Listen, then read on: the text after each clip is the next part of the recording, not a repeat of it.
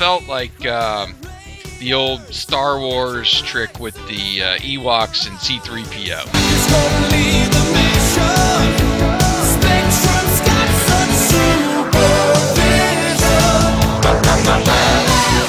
Really? I mean, Mask, come on.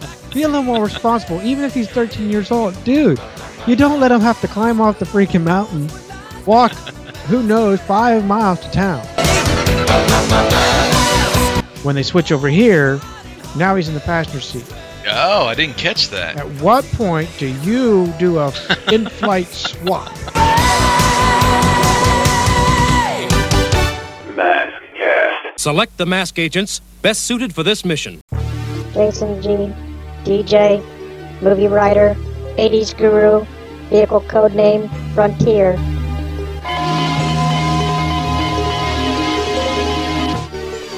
Wyatt B, sound engineer, movie writer, airman, vehicle codename Dakota. Personnel approved. Assemble Mobile Armored Strike Command.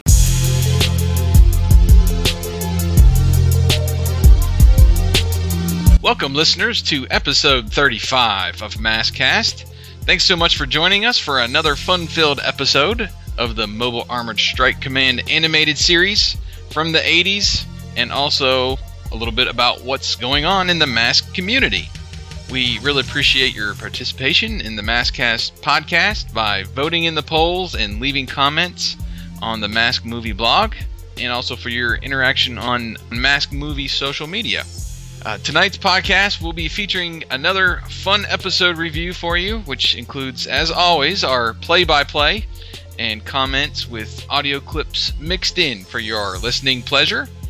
On the docket tonight is episode 26, titled Secret of the Andes, which was originally broadcast on November 4th, 1985. That's somebody's birthday, I know. And I'm trying to think whose. In this episode, Mask must protect a revived Inca priest who has been found frozen in the ice near the Andes Mountains and may now know the secret location of El Dorado. I am your host, Jason, one half of the Mask Movie team, and with me, as always, is my Maskcast co-host, the Hulk Hogan to my Macho Man Randy Savage.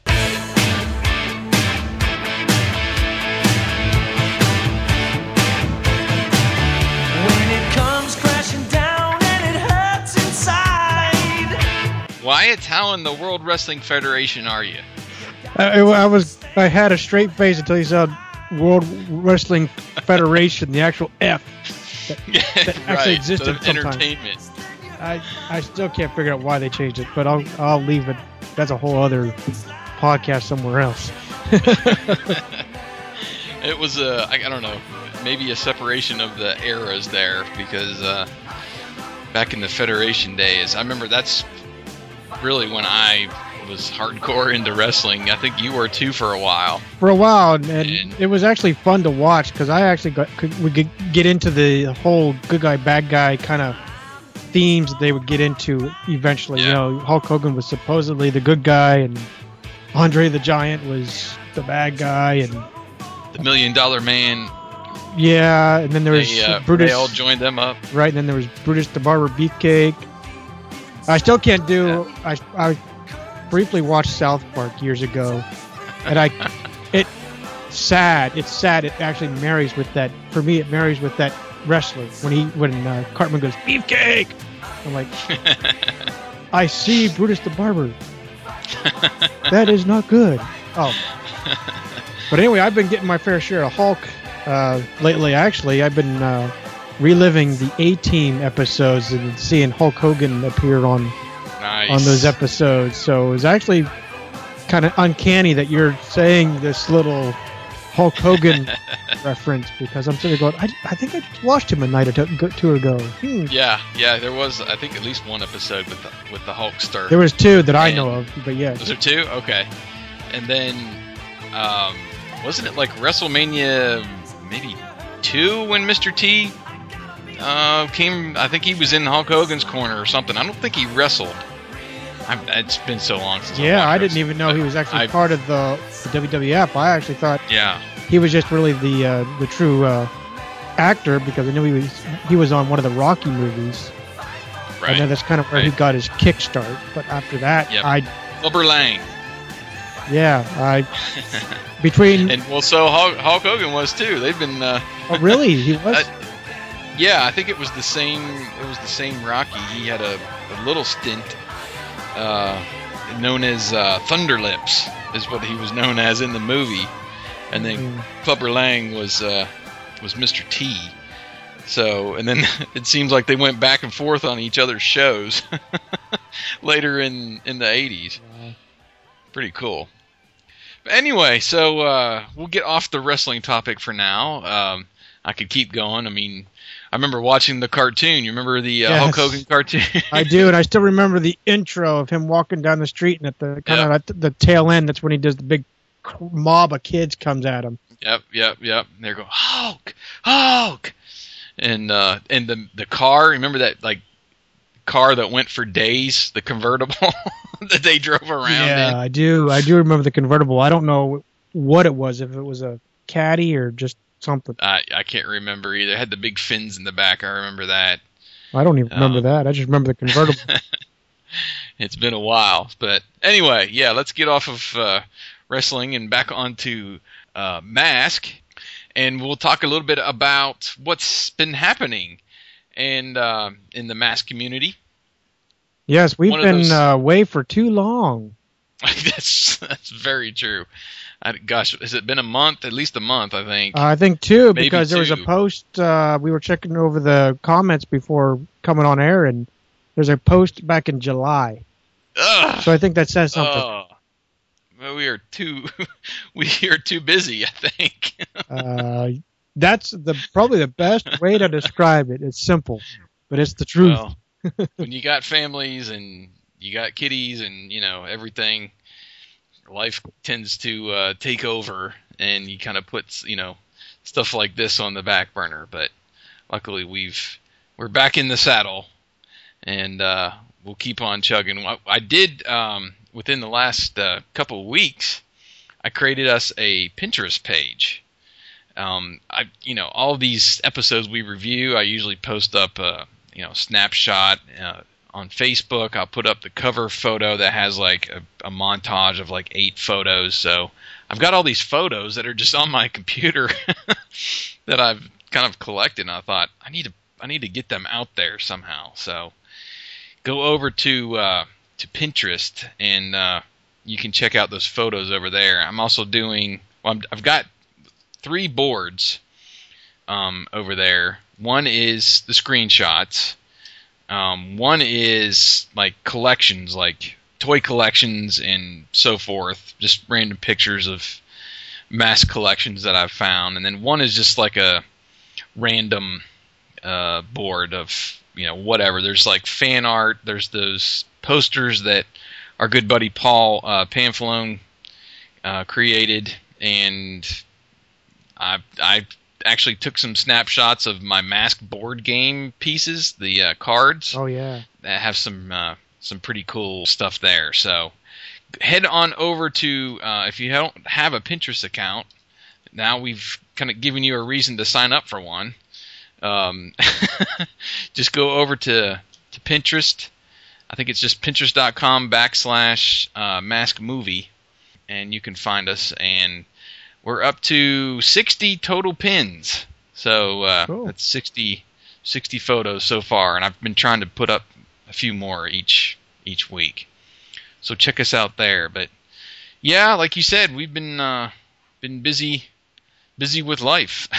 That's about some of it. I know I'm still trying to move in. It seems like I've slowed down to a crawl, if that, with just different things. One of the kind of humorous things, I replaced the weed eater blade on my weed eater, went out to trim the weeds, and I took out my screen door glass in the process. So that's... Oops! Yeah, my wife, I look back, I wasn't even thinking. I didn't know I picked it up. I'm sitting there just doing my own thing, and my wife looks at me in shock. Like, He's standing there over the pile of glass. yeah. Like, what did you do? So that's the comedy, really, of what's been going on. We've been, just my son has now turned 17 months today. And I can remember when before he was born, we were talking about it on this show. I know. But now he's running, crawling Getting into everything. Beyond. He knows how to open the oven door and the dishwasher. He can't stand the fridge being open. He sees it open. He is a magnet. He knows he has to shut that door. I guess that's good because most kids leave it open. It is, except when you're trying to get something out. Yeah, he's all over, running, jumping. He's now into this getting himself dizzy, so he'll sit there and spin in circles, which is kind of funny. But yeah, it's just amazing. And he can run the iPad better than I can now. He knows what he's doing. He knows how to delete stuff. Then we have to sit there and try to figure out what he deleted to put it back on so he doesn't complain anymore. You're going to have to get him his own. He has his own. That's the problem. Oh, okay. This is what I call the mute button on the road, or whenever he needs to eat and he's just not being cooperative. Gotcha. So I know all about that. I'm sure you do, and then some. Really, that's besides that work for me, military-wise. I seem to be inundated with all these satellite feeds and so forth. I work for kind of like the TV, kind of the TV station for the military, if you will. That's the best way to describe it if no one has heard of our broadcast previously. So anytime there's a feed of some sort, we, of course, pull in the satellite feed or so forth, and it seems like we're picking up business somehow. So we've been busy doing that. But really, that's the gist of it for me. How about you, Jason? Well, I guess it's my turn to spill the beans. To spill the beans, I guess. Yeah. We are expecting our third child in just about 2 months. Right. Big congratulations. I know I've said it already, but here's the public one. Thank you. Not exactly planned, but we're kind of rolling with the punches, and we are expecting our first girl. So I made sure to put Gloria and Vanessa on the name list, but sadly they were shot down. Yeah, they were shot down. And I hear Al Bundy right now. Veto, I say. But yeah, so that is taking up some of my time, all the planning and everything going on with that. I'm doing a few little things over at my little blog over at Rediscover the 80s, but for the most part, we're planning for the little one to come and school started and all that good stuff. So I have homework again. Real homework. I understand that. That's the other. Yeah. It's gotten me. I'm back to classes, so it's. Yeah, it's everything. You got to put in the time. What time? I keep telling people, what's more valuable than money? Time. It's time. Trust me. It is. We need that DeLorean. Surely, yes. That would be great to go back or just pause time. Remember in Saved by the Bell when Zach would just give the little T signal and everybody would freeze. Yes. That's what we need. We need a little timeout. And then we can just stop time, and then we can get our podcast done and keep going. That's right. So, all right. Well, I guess that's what's happening in the Mask movie community. We are still, plugged into some of the other Mask sites, and every time they get new posts up, we try to share them on our social media. But for the sake of time and the many comments that we've got on this episode, what do you say we get the ball rolling? All right, it's time to start the Maskcast.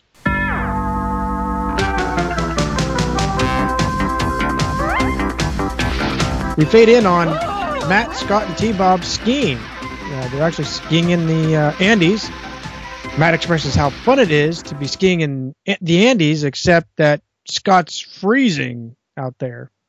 I've been skiing, and it is cold, but eventually you do warm up somehow. I don't know how, but nonetheless. But have you been skiing in the Andes? No, I was skiing in Boise, Idaho, and it was still pretty dang chilly up there.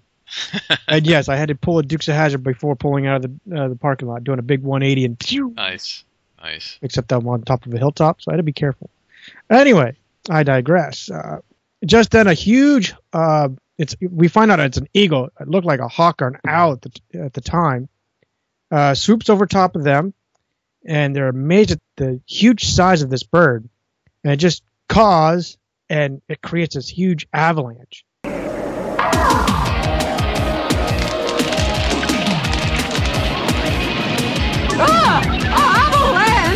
Head for that rock outcropping. It's our only chance. Well, the trio races for this kind of overhung rock in the path, with T-Bob now turned into a snowball. They narrowly grab T-Bob's arms, pulling him to safety under this huge ocean or wave of snow that just engulfs everything. When the avalanche subsides, Matt comments, We're safe now. I could have become a can of frozen diodes. I realize he's a computer, and I don't know that too many people would understand what diodes are. I would think that a can of sardines or something like that, more casual language would have been adequate. But I understand it. I'm an electronics guy. I understand what he's talking about. Anyway, Scott suddenly notices that there is something out there, and the trio walks over to investigate. Well, they end up coming upon what appears to be an Inca priest, and he's encapsulated in this huge block of ice. It's an Inca priest. He must have been frozen here for hundreds of years.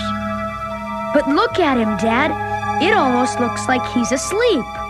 It does look. He looks very well preserved. Especially for a cartoon. Right. In this block of ice. And right after they find him, we cut over to this hospital that just happens to be like a cryogenic research facility. The doctors work to revive the priest. I wasn't really pleased with the accent here of the main doctor. You could tell pretty much it was Alex with a German accent. Right. Quite amazing. Virtually no tissue damage. In all my years of cryogenic research, I've seen nothing like it. What do you think his chances are, Dr. Wolfsburg?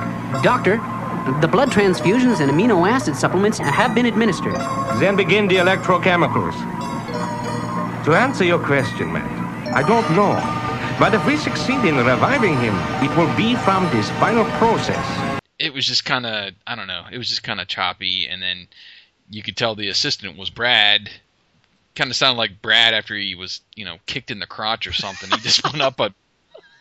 What a description. Just went up it's me. But, I don't know. I wasn't really taken away with the voice work of the doctors, but... Anyway, they keep working on the priest, and after this final process, the priest comes to life. He kind of examines the room, and then he notices T-Bob. He walks over, and he starts to bow to him.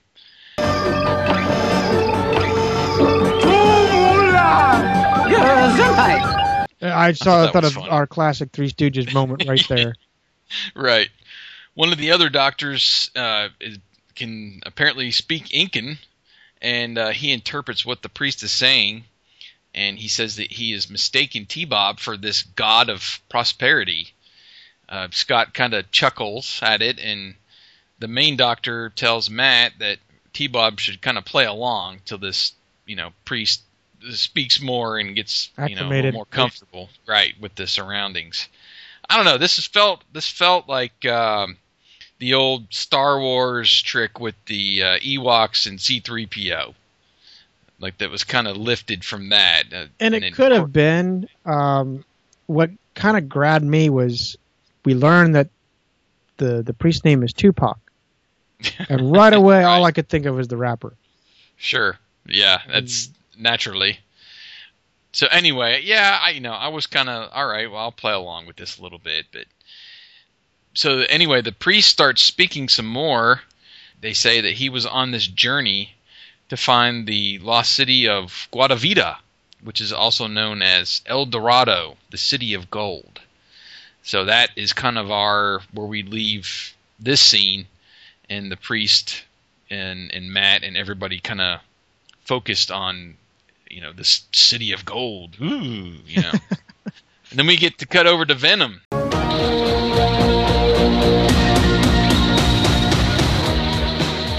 Right, we get our nice little theme music here. Yes, we do. I like it, actually. But anyway, they're sitting in a very rainy jungle setting, and inside we see a leaky hideout. We see Miles looking at a map with an open can of, I guess, beans or something sitting on the table. Miles is complaining about Rax's choice of hideout places. Rax, this is the last time I ever let you choose our headquarters. You said you wanted it impossible to find. Idiot. If I wanted to take a 24-hour shower, I'd have brought my shampoo. That's what the beans are for. They was catching the leak from the ceiling. I didn't even notice that. I didn't notice the drops. I just saw an open can of something. Yep. But Vanessa grabs Miles' attention and having him view the local TV news. Mayhem, there's something over here you should see.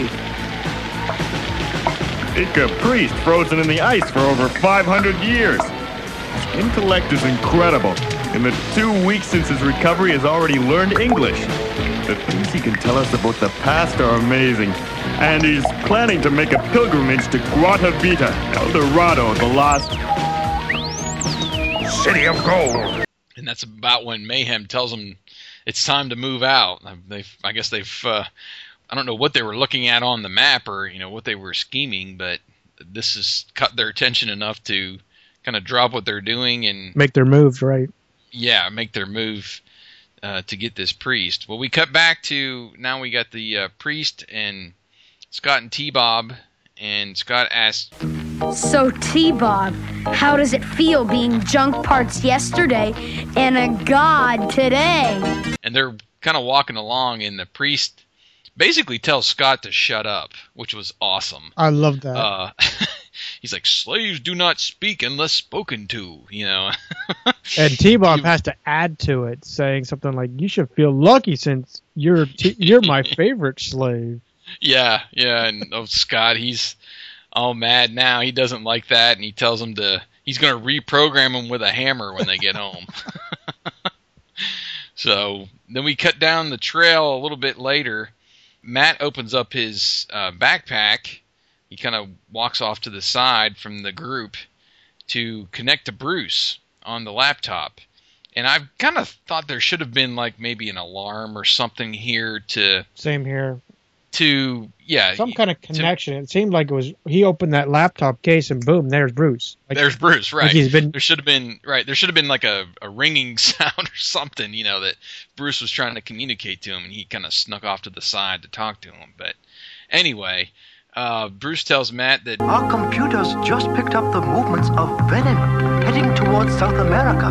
The computer projects a 90% probability that they're coming to intercept you. I don't want to take any chances. Switching to Scrambler. Interface with headquarters secured. Level 1 emergency. And he asks the computer for the best agents in rugged terrain. I thought that was pretty good. I like that. Instead of just, select the best ones for the mission. And that we get 2 call-ups here.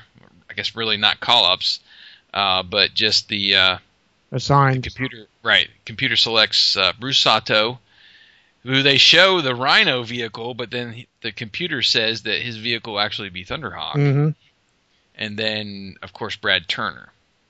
And then Matt tells Bruce to meet them as soon as possible as they continue the journey up the mountain. I think my feet need retreading. Oh, we've been going almost 2 days straight. Oh, is the almighty Tamula getting tired? The group then comes to this cliff overlooking these ruins, basically, of an old, Inca city or whatever. The priest tells T-Bob that the ruins used to be his home, and they make their way down to near the ruins, and he finds this like secret compartment in this one wall inside the ruins, and it reveals this round, like, gold stone that has some markings on it. And about this time is when we pan back from the ruins, and there's Venom. Right.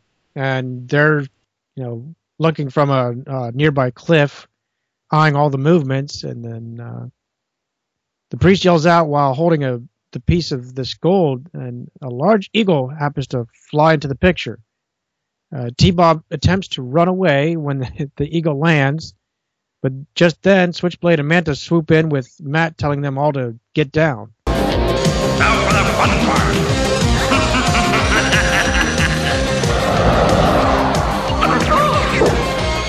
I didn't bargain for this. I'm going back to Cusco. Are you all right, Great One? I don't feel real great. Playtime's over, boys. Whip!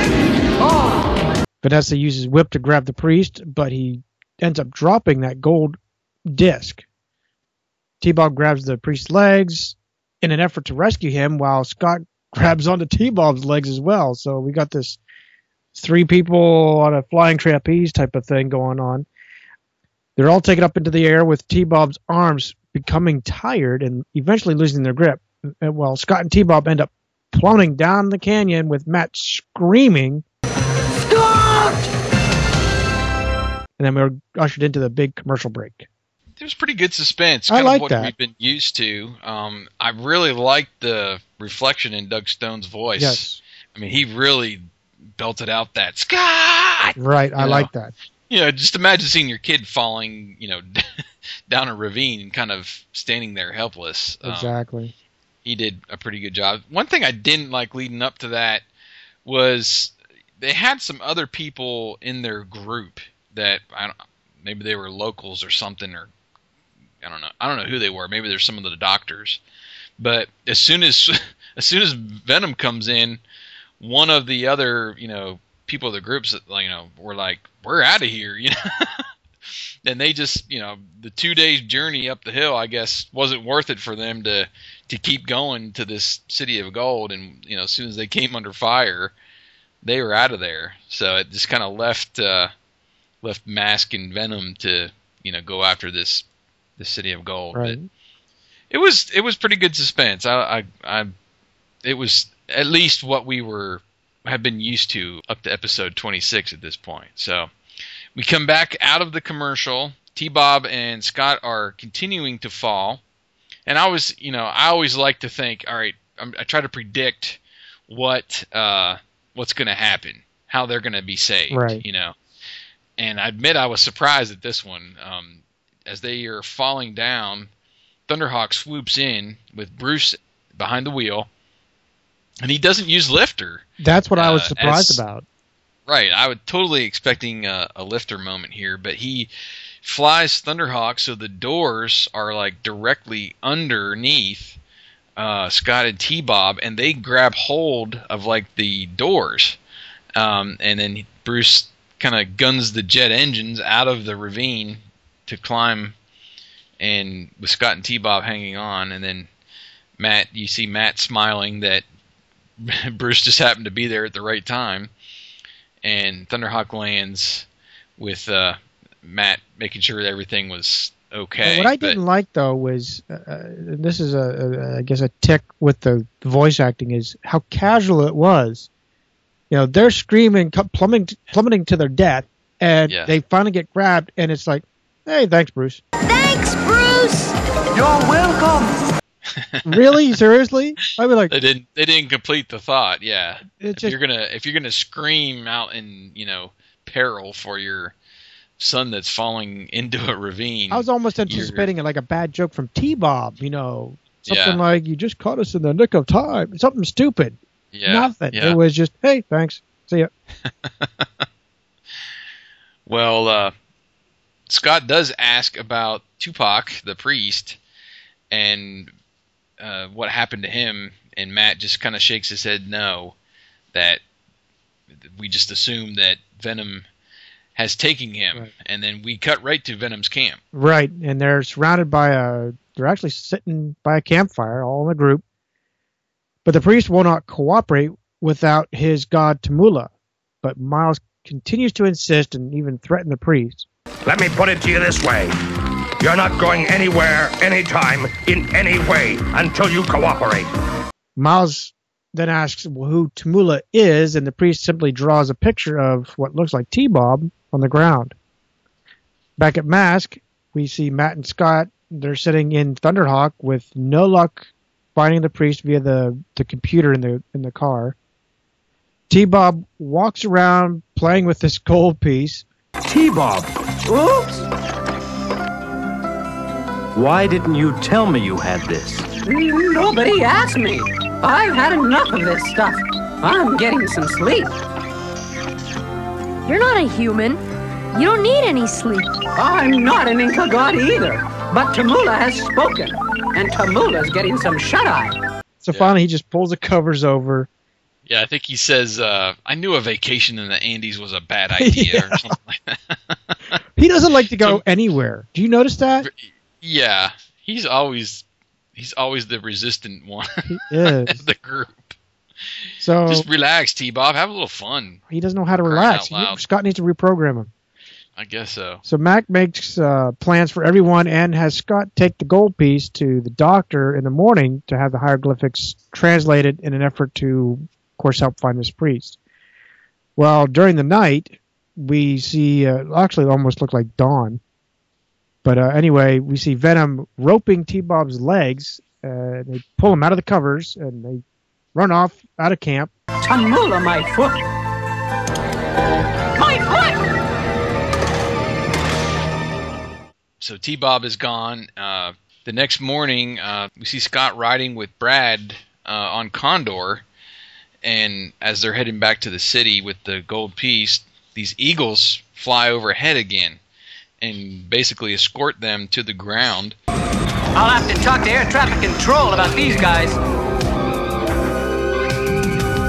I have a hunch this is for the birds.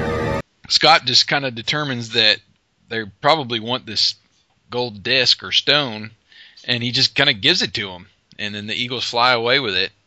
So Scott's like, well, that takes care of that. Right. He wants to stay with Brad and go back, to the mission, but Brad basically tells him to hoof it back to town like Matt ordered. Right, but that didn't make sense. I mean, if you look at it from a realistic standpoint, you see how far that kid was from town? You could see it, I mean. Really? I mean, Mask, come on. Be a little more responsible, even if he's 13 years old. Dude, you don't let him have to climb off the freaking mountain, walk, who knows, 5 miles to town. Yeah. You didn't even give him a bottle of water. I mean, come on. Poor Scott. I know, Poor Scott. left alongside the road again. Yeah, maybe there was a stream nearby that he could get a drink. Anyway, Condor takes off with Scott wishing Brad good luck, and we cut back to Matt. He's ready to leave, camp in Thunderhawk, and he's calling for T-Bob, and it was kind of a Home Alone moment here. Really? Where's T-Bob? That's it. We're ready. T-Bob? T-Bob? Matt, I haven't seen him all morning. Then Matt kind of puts 2 and 2 together after seeing his ruffled sheets over there that Venom must have grabbed him to be with the priest. So they both hop in Thunderhawk and they track T-Bob because T-Bob's got a little homing device. Right. T-Bob has his tracking device on. Let's move out.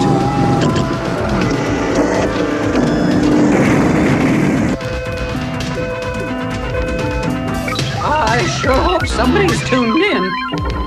This kind of was, I didn't remember this animation for the... No, it's new. I like this. Thunderhawk conversion. It's great. Just basically like an overhead angle of the doors going up, and then that traditional kind of low ground shot where it takes off way up into the sky. So that was pretty cool. We cut back over to the priest and T-Bob, and they're kind of being escorted up the mountain with Piranha and Manta close behind. Right, and T-Bob's really fearful here. He's looking down at the height and the distance of the ravine. Surely you're not afraid of this highest of the high. So he's looking at this little bridge that they're having to cross, and of course they're like, "No, we're not doing this." But eventually, T-Bob crosses. He ends up falling, and Dagger, who is actually in Switchblade, now picks up. All this time, he's been sitting right alongside him in the ravine, but now picks up this strange signal coming from T-Bob. But he doesn't know that it's from T-Bob. Mayhem, I'm getting some sort of signal. I haven't been able to locate its source yet. I've lost it now. Keep on it and stay out of sight. T-Bob reaches behind his head, turns off the little homing device, and of course now it's gone. Now I didn't. It was a little moment here where I was like, okay, well, first of all, why is Dagger up in Switchblade? It's the first time we've seen him in Switchblade. But then it kind of hit me. Okay, well, Miles is in the Piranha sidecar. He wants to be near the priest. That's right. So I kind of bought into that. But then, T-Bob's got this homing signal on, and Dagger says, basically to Mayhem, I guess through their radio or whatever, about this signal. So how did T-Bob hear him and know to shut it off? You know what I mean? It wasn't like he was. I don't think he was like near Mayhem or within earshot of what's going on. But I guess maybe he could be. But it just didn't seem like. Well, how does he know to shut off the signal now if Dagger's the one up in the helicopter talking about it? Right. It didn't make sense, but I did like the change up. I do actually like to see them change up the pilots every now and then. It was different. It was different. Right. So then we cut back to Thunderhawk in the sky. Matt says, "We've lost the signal." And then we basically are cut right back to the bridge with the priest and T-Bob making it across this suspension bridge. As Piranha drives over, they roll these large stones onto the bridge, which is a pretty cool trick. Yeah. And, a suspension bridge like that, it's just wobbling and going all over the place. And Mayhem even yells for help at one point. Oh, no!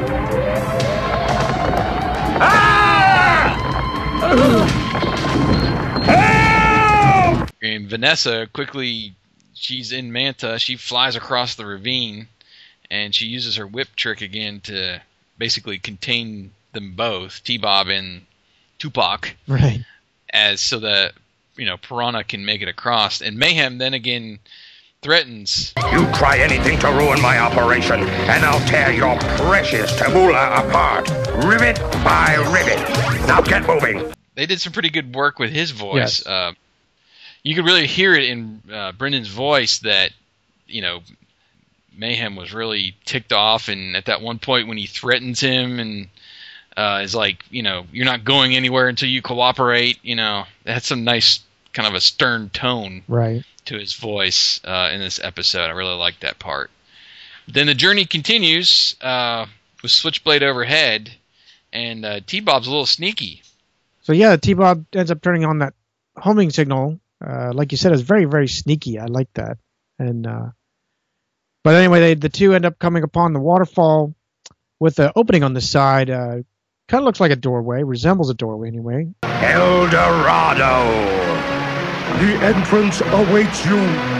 The priest and T-Bob end up kind of walking nonchalantly up on top of this large boulder to their left, and the priest pushes this rock button, and the channel that it ends up channeling the waterfall, the water from the fall to this doorway that they assume is the doorway, and it just blasts them in the face. I love it.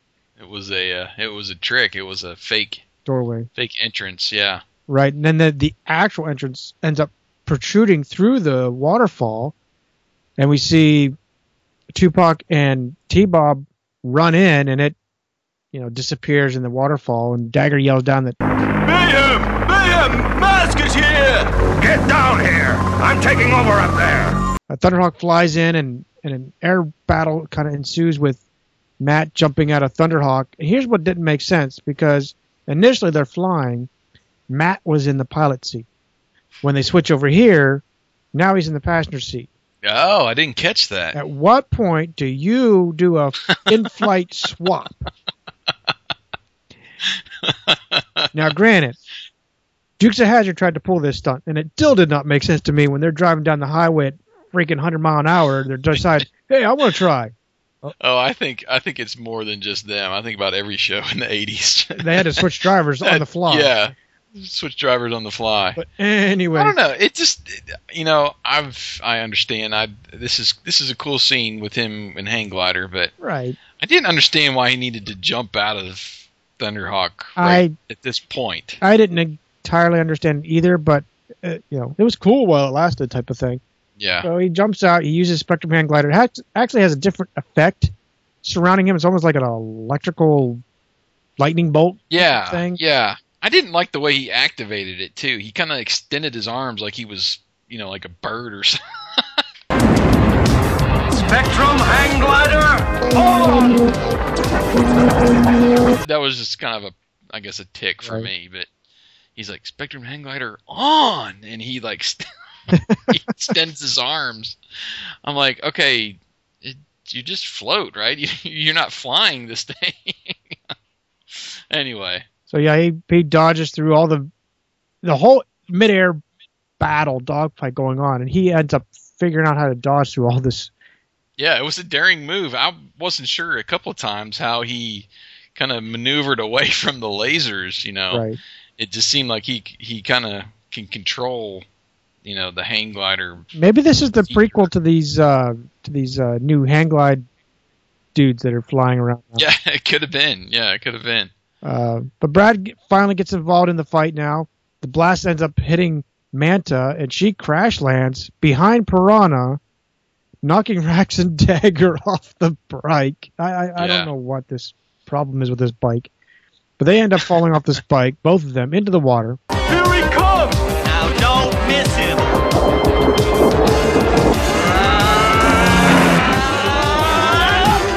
Rax swims to the surface with Dagger flipping a switch, going in, and using the sub to eventually get to the surface. Yeah, this episode, I got to say, my favorite part was the Condor coming on the scene right here.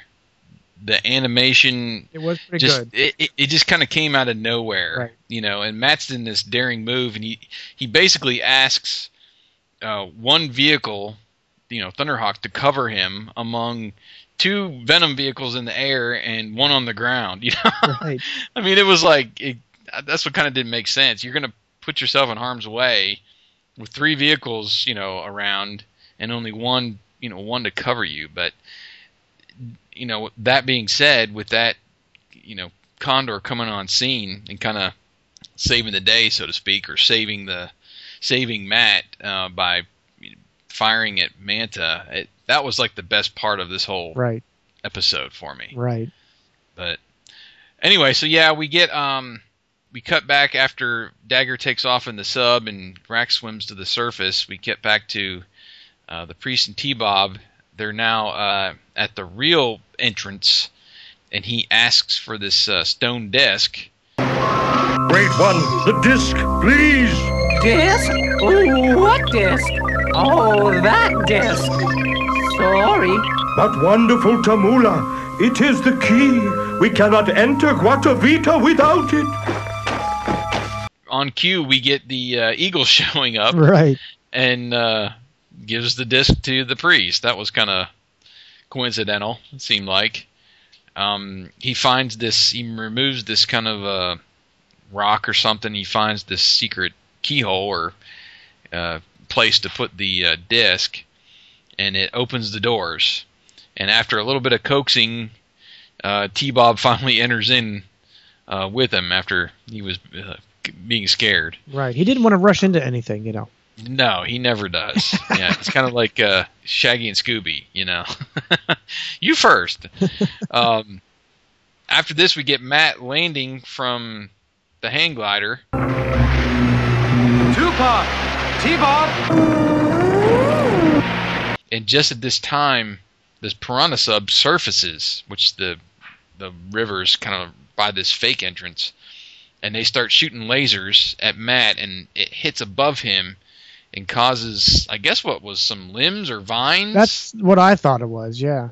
wasn't sure exactly what it was, but they fall on top of Matt and basically knock him out. Mm-hmm. It was kind of an OK Corral confrontation there. Matt kind of notices Dagger in the sub, and the sub kind of looks at him, and the sub draws first, and got him. But Dagger, he climbs out of the sub, and his motivation now is he wants to get a glimpse behind the mask. Who is this?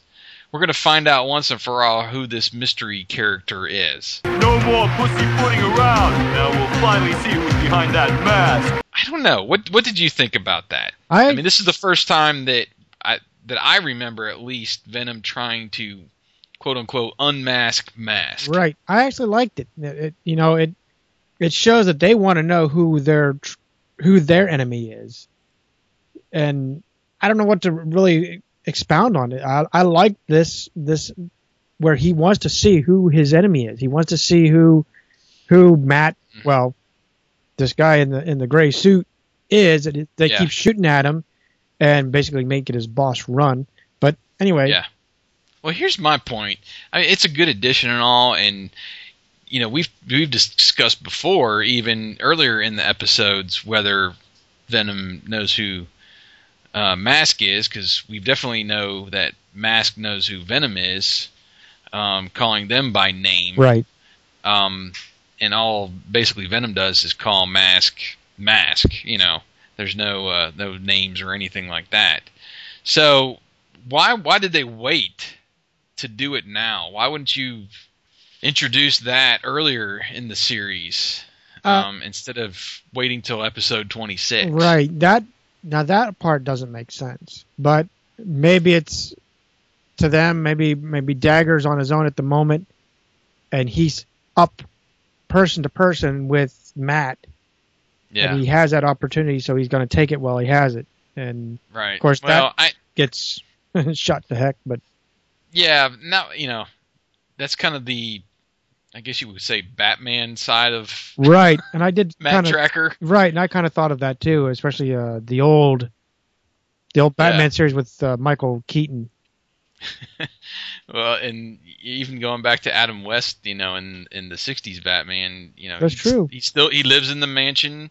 He's got this kind of bat cave, so to speak, this car that he drives to Boulder Hill, and he basically, what they're saying with this scene is his identity is kept secret. So I don't know. It was interesting, and it just kind of made me think too. And I'll have a little bit more to say about it later. But we then we're cutting back to Brad. It's kind of saving the day here again. Right. He uses the Hocus Pocus mask to create a large Black Panther right in that fake doorway. It spooks Dagger all kind of ways, and he ends up diving personally into the river, and he's gone. That was funny. He didn't dive back into the sub. Yeah, you think you go for They have no respect for the vehicles. None. What's going on? Come on, Venom. These vehicles don't grow on trees. That's right. You just leave them behind. You got the bike in the water. You got the sub sitting there on the surface. Right. Oh, my. So inside the cavern, the priest and T-Bob come upon this glowing golden city.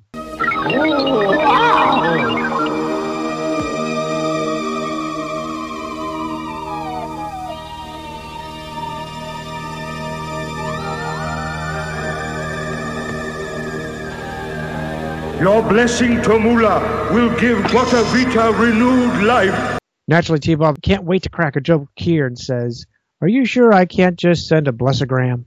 And Priest acknowledges that the gods know humor as well. Outside, the air battle continues with Switchblade blasting at Thunderhawk. Bruce circles around. I like this little bit. But Bruce circles around and quips, "If at first you don't succeed, drop a magnetic bomb." Thank God that was his only saying in this one. That was horrible.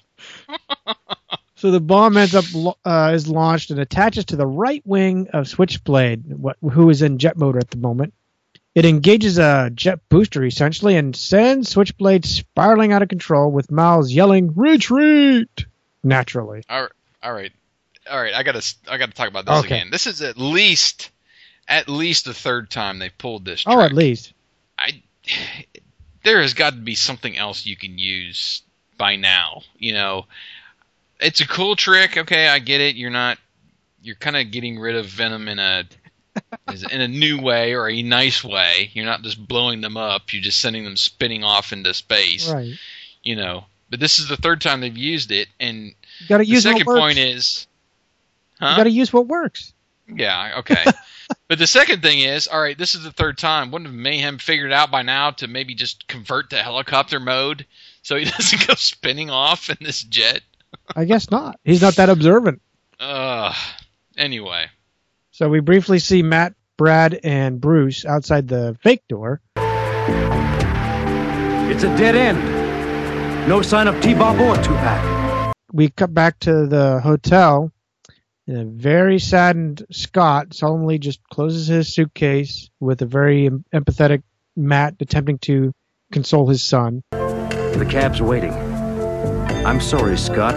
We did our best to find T-Bob. Just then, a knock at the door, and who is it? It's T-Bob. And it surprises them, but yet they just can't help but ask the questions, you know, what happened? Or are you all right? So, why are you covered in dirt? Yeah, really. Oh, I just got back from Guaravita. Oh, I'm so glad to be here. That Tupac was like an octopus. He was all over me. Kissing, hugging. Well, the funny thing is, you know, he tells the story and Scott still isn't, he still doesn't believe him. He asks him to prove it. That's what I didn't like. You know, T-Bob has to hand him this golden statue that looks like him to prove that he was there. That's what kind of dismayed me. Your long lost buddy, that robot, and you're crying over him, and then you still don't believe that that's where he came from. It's not like he was out lounging in unicycle mode and, you know, zooming around for no, yeah, it's me alone. Whatever. Yeah, and it's funny too that, you know, he could be in unicycle mode this whole time, driving up and down the hill instead of walking and being tired. But we're at the end of the episode now, and T-Bob basically tells Scott he just wants to get out of this country. Just get me out of here. I'll be your slave if you want me to be your slave. And of course, you know, Scott doesn't waste the opportunity and no, not at all. Take my luggage down to the car, you know. And then T-Bob, do I have to? Yeah. Right. And that's basically the end of the episode. Right. It leads us into our PSA with T-Bob has built this unique robot, and I use that term loosely here. What in the world is this? It can cook, clean, or wash clothes.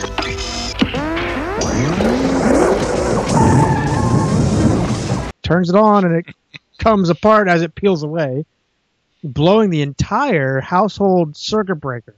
Which was if you looked at this thing, there was several plugs like a la Christmas Vacation in the basement. I was thinking with the all same the thing. Christmas lights plugged into the same outlet.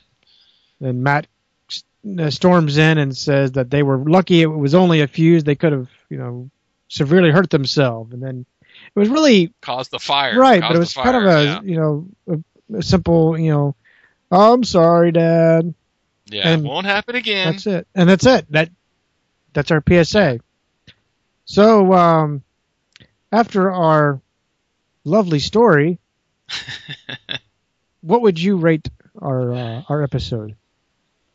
I tried hard to get some middle ground on this one. Really, I mean, to me, the best part was that scene with Condor. I mean, it had nothing to do with the story. It was just kind of that where he saved the day. Suddenly, burst into battle, and that was the high point. So, I'm giving it a 2. Ooh! I cranked it down to a 2. Wow. There was some good parts, and I did take some good things out of it. Like I said, the voice work was good for the most part.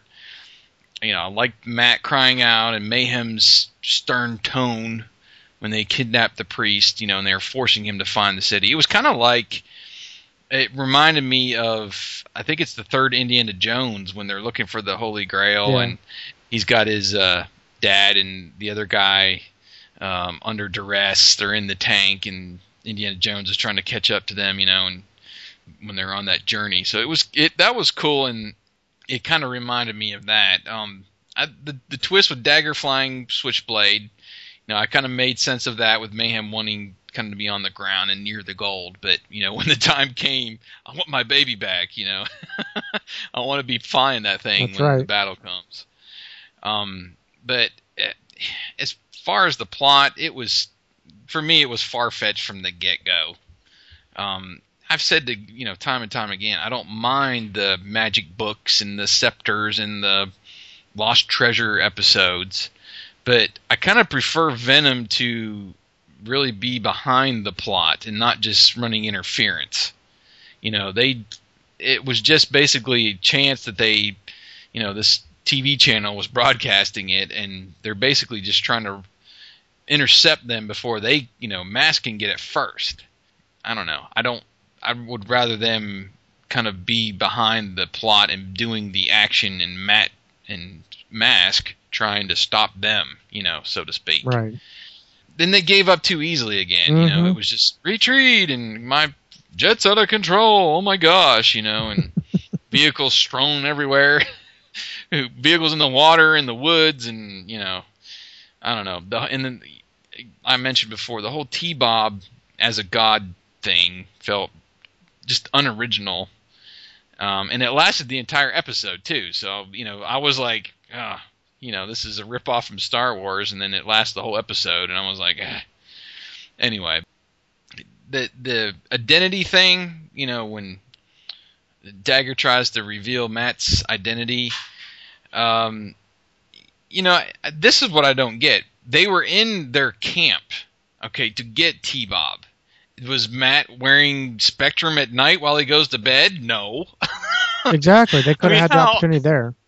Yeah, he doesn't sleep with it on, so how easy would it have been to, figure out the robot's here. The robot always goes with Mask. It must be these guys, I don't know. To me, they just introduced it too late in the series. Right. It would have been great if it was kind of hyped more towards the beginning, but it's a nice addition, but it seems too late to me. But and then the last thing, and I'll let you talk. Bruce and Mayhem and Rax, they never used their mask. Vanessa, she did that whip trick twice with the mask, and then we had Spectrum Hang Glider, and I think Dagger didn't use his mask either. It was guns on the sub. Right. So, all right, this is Mask. Somebody use a freaking mask, okay? It just seemed that they were underused in this episode too. So, anyway, that was my take. I can't go above a 2 on this one. I tried to go a half point and round it up, but I'm not going to do it. So, what did you give it? Well, I guess we're going to be on opposite sides of the spectrum, so to speak. I actually liked this episode. As far-fetched as it was, reviving a guy that's been dead for 500 years, I actually liked it. I gave it a 4.5. Really? Solid 4.5. Wow. It's not one of my favorites. I could not put it equal to Rotex or the Golden Goddess, but I liked the storyline. Again, like I said, it was kind of, even for Mask, it was far-fetched to revive someone that's been dead in ice for 500 years. And then to be able to walk and learn English in 2 weeks. And have a hospital right there that just happened to have all this. Well, everything's convenient for Mask. It doesn't matter. Matt knows everybody in the world. Too many coincidences for me. I don't know. But I did like the hidden pocket or whatever in the wall in the ruins. I liked that. I especially liked the legitimate door that actually extends out of that waterfall. That was pretty cool. Yeah, it was a good trick. I mean, it was a good kind of. You would expect that stuff. If there's a city of gold hidden somewhere, you'd expect some kind of booby traps or false, entrances and stuff along the way. So that was a good part of the story. Right. It took me a moment to kind of figure out what T-Bob's use was, because at first I thought it was a little on the overused side until I started, putting the two together, that he's gonna have to be play the god for Tupac. Yeah. So as much as I didn't like this episode, I never felt that he was overused. Right. You're used to his corny jokes, but he was directly involved with the plot, so I've never felt like there was too much T-Bob. Right. I like the voice work with Doug Stone and Brendan McCain. Liked their voice work. That was great. I enjoyed the attempted little escape that T-Bob and Tupac did, throwing those rocks over the bridge. I liked that. That was kind of comical. They were using what they have to get rid of, to try to escape. Like I mentioned before, I kind of like the change up of the people in the vehicles, Dagger and Switchblade. Like the animation of Thunderhawk. I love that overhead shot. And I liked the catching of the two, T-Bob and Scott, falling to their death, and here comes Thunderhawk. As convenient as it was, the way they used it instead of using Lifter. Yeah, that was creative. Right. The dogfight was pretty cool, especially like you said, where Condor kind of comes out of nowhere and starts blasting away and trying to well, he's not trying. He is helping in the fight to defend Matt as he's gliding down to the surface. The things that were, I guess, bothersome to me, the mistake of the call-up, I would think the computer would know that you should be picking the vehicle you're going to be tagged with.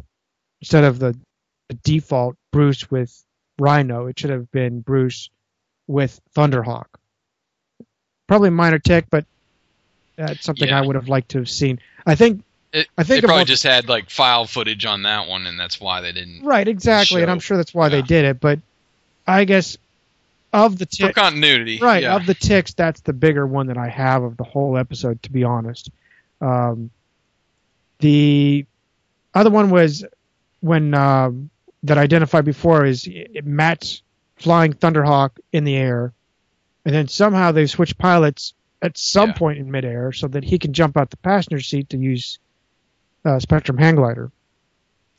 One other tick I had too that just came to mind was the oversized eagles. Yes. They never really explained. No, they didn't. Why they were there, where they came from, why they're like 4 times the size of Thunderhawk, and they just didn't. It was cool that they had that. They were kind of had that mystical kind of feeling to them, but they never really. At least I never caught on to where they came from or why they were there. Right, and I didn't even think to mark that down, but you're absolutely right. Why are they gigantic? Are they mutated? Yeah. And the final one I had was, we always identify it, though, is how quickly Venom runs away from a fight. Yeah. When it gets a little too challenging, Miles says, I give up. Let's get out of here. Retreat. But some of that is okay with me when he kind of realizes they're licked and, if Switchblade has crashed before and they're left hanging in the river. Right. I think that was the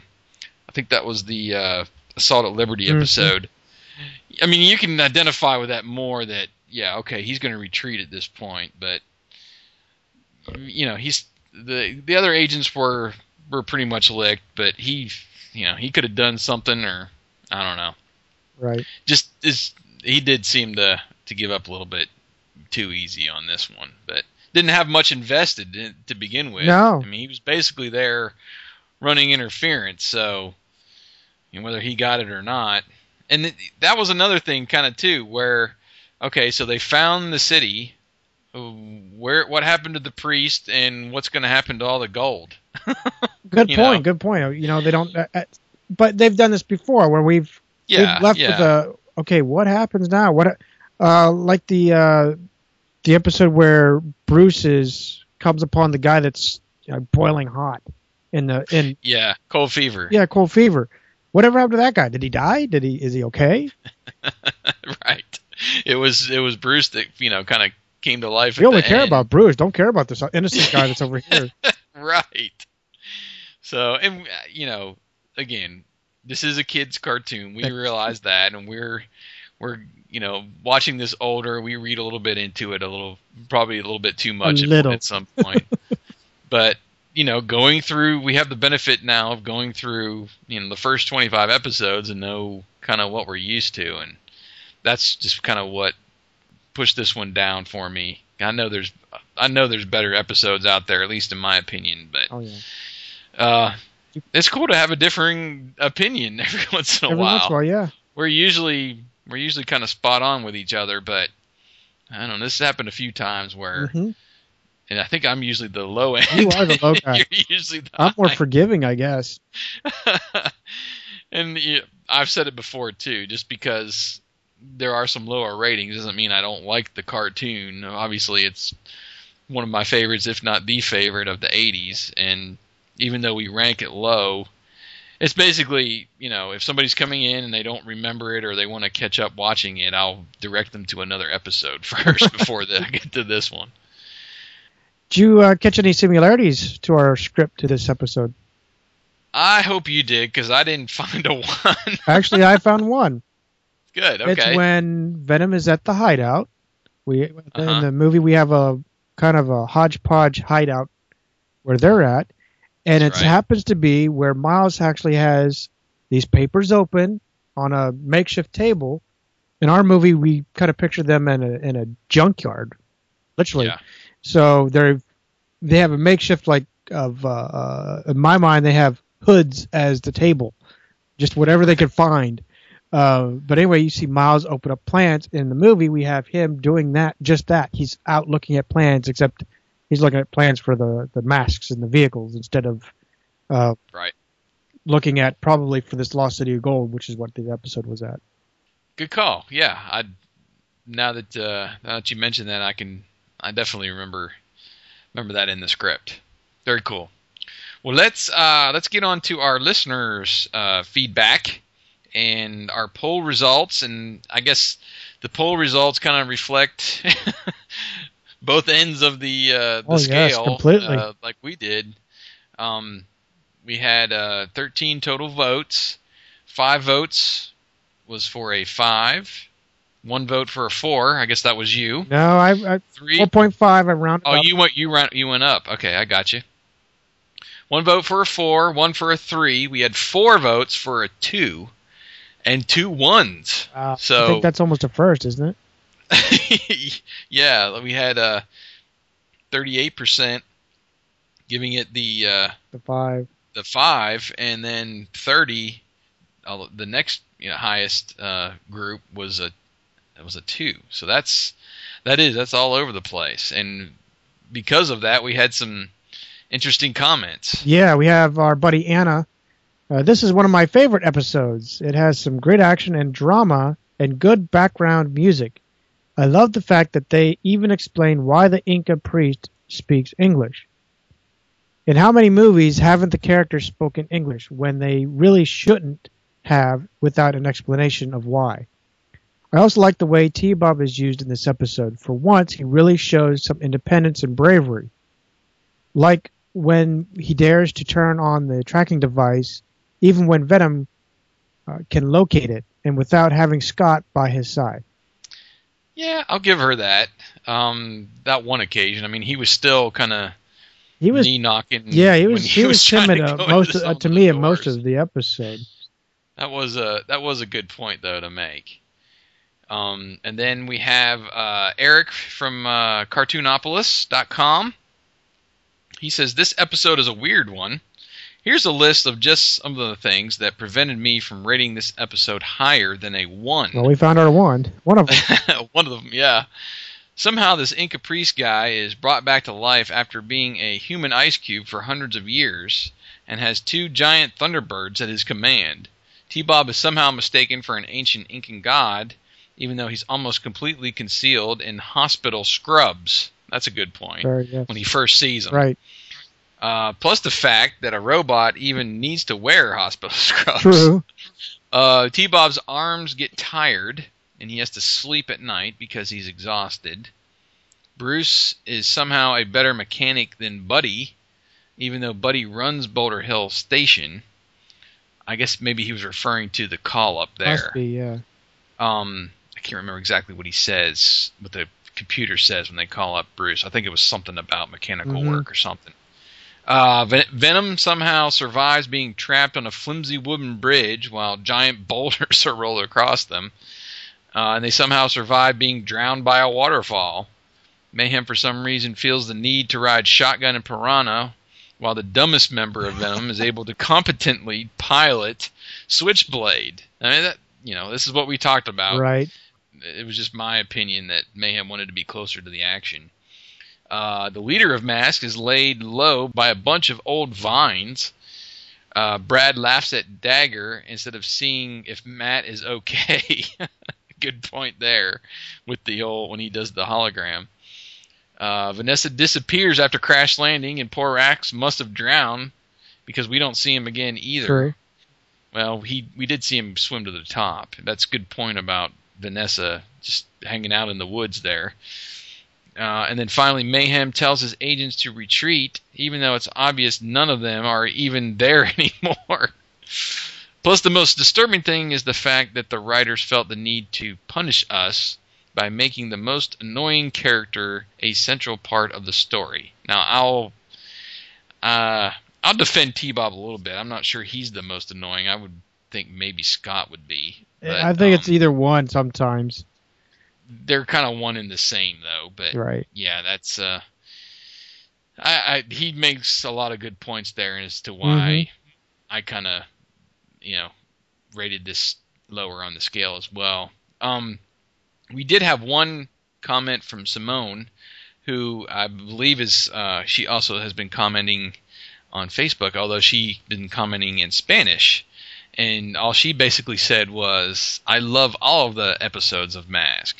So we thank you for that comment. I'm not sure I would say I like all of them, but most of them are kind of there. And then we had our buddy Eric from BoulderHill.net. He left us a pretty good long comment over on the blog. Right. Strap yourself in. This is a long one. At least he warns us. So this episode was a bit of a mess for me. While I understand Mask is a fictional cartoon intended for children, the glaring problems with Secret of the Andes are overwhelming. This episode should have been called The Secret of Walking Around a Lot. It seems like 80% of this episode is just spent hiking around the Andes Mountains. I'd also love to know how an ancient Incan priest speaks English and has no problems with waking up in the far future. And how exactly did Venom find out that Tupac was brought back? Or that he might know where El Dorado is? I think we established that. That was the TV report. Right. The plot holes kind of just go on. There's hardly any cool mask usage. Vanessa uses whip a couple times, and we are treated with Spectrum hand glider. Even as a kid, that was kind of lame. The final battle scene is really short, and somehow Mayhem, an accomplished pilot, is taken out by Bruce's very first shot from Thunderhawk. I guess they ran out of time after all that walking around. Mask has had a varied level of animation quality throughout the series, but this might be one of the worst. The scene where Tupac and T-Bob roll boulders on the bridge is so bad and it's jarring. Also, at the end of the episode, when Scott is packing up his suitcase, the animators made a huge screw-up and didn't paint in all of his torso. Scott's body literally cuts off around mid-chest. I didn't notice that. I missed that. I think he did post a link, though. Right. Finally, the PSA. While I have no problem encouraging safety with power and electricity, the idea that Scott Tracker needs to be told about overloading a fuse is ridiculous. Scott built T-Bob and has been shown doing tons of complex mechanical and electrical work on the show. How can he possibly not know about overloading a fuse? That's a good point. It is. It would have been much better to show Dusty plugging in too many pizza cookers or something. Or maybe they should have just remembered to make Scott wear a helmet during the episode when he's flying on Condor with Brad. Good point. A teenager riding a motorcycle helicopter in a combat zone without even a helmet. Good job, network. Okay, all done with the bad. Here's the little bit of good. Mask continues to be a show empowering females. In fact, Vanessa is the only Venom agent that seemed to have any idea what was going on with this whole episode.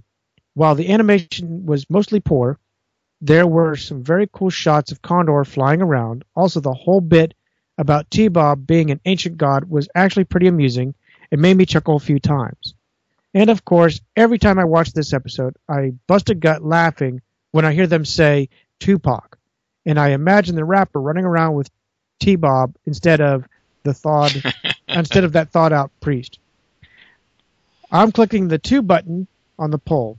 It would probably be a 1 if not for the great shots of Condor flying around and for the hilariousness of hearing Scott talk about Tupac.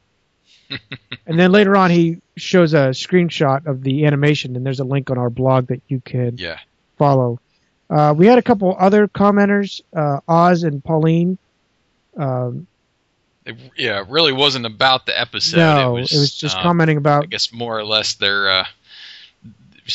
they were promoting their blog and some other Secret of the Andes movie, which had really nothing to do with Mask. So we won't go into their comments, but we do appreciate, even though it was long, we appreciate Eric and Eric from Cartoonopolis and Anna and Simone for commenting and leaving us with some good feedback. Yes. That was some very insightful and some points I had not thought of. And just so everybody knows, I'm not sure if you're the same way, but I try not to read the comments when I'm coming up with my own notes. Oh, the same way. I'm having to go through I have to say my point. I can't just copycat or whatever.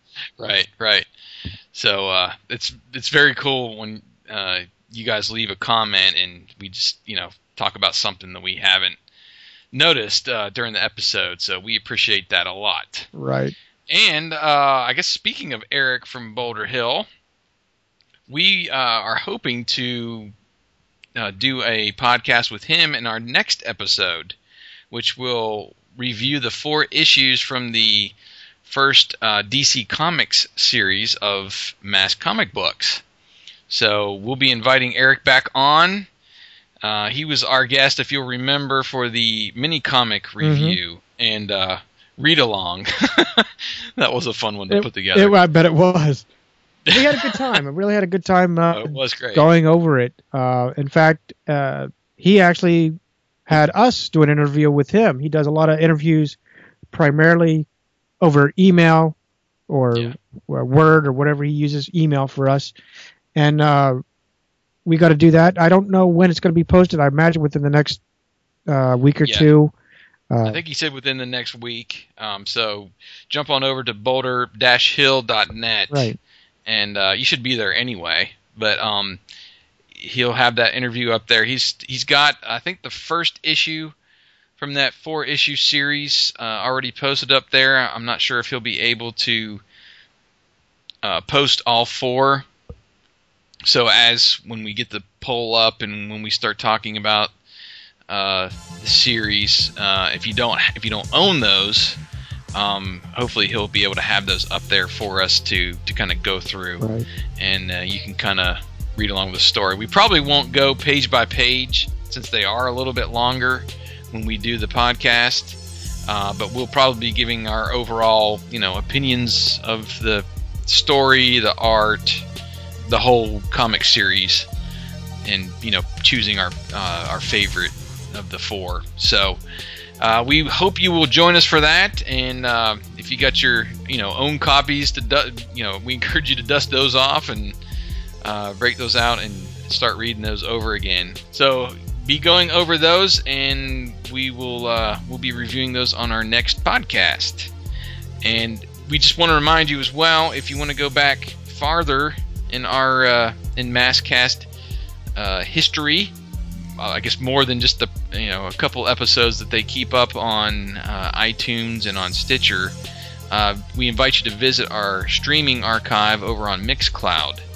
And you can download there's an app for Mixcloud, or you can just visit mixcloud.com/maskthemovie, and our whole 36 now? 35. 35. We've got 35 will be up there for you to listen at your leisure. And we are still kind of working on getting a permanent archive for those so you can download. But for now, we just invite you to go to Mixcloud and stream them. And hopefully we'll get something permanent on the blog in the future. Right. Well, I guess that wraps it up for another edition. And again, we apologize for such a long delay. Hopefully life doesn't get this too chaotic in the future. But we invite you to join us next time on Maskcast.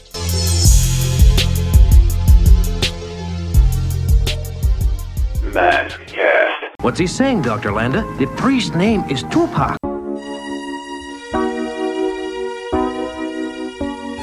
You all appreciate it. When I was young, me and my mama had beef. 17 years old, kicked out on the streets. Though back at the time, I never thought I'd see her face. Ain't a woman alive that could take my mama's place. Suspended from school, I'm scared to go home. I was a fool with the big boys, breaking all the rules. Shed tears with my baby sister. Over the years, we was poor than other little kids. And even though we had different daddies, the same drama when things went wrong, we blame mama. I reminisce on the stress I caused. It was hell, hugging on my mama from a jail cell.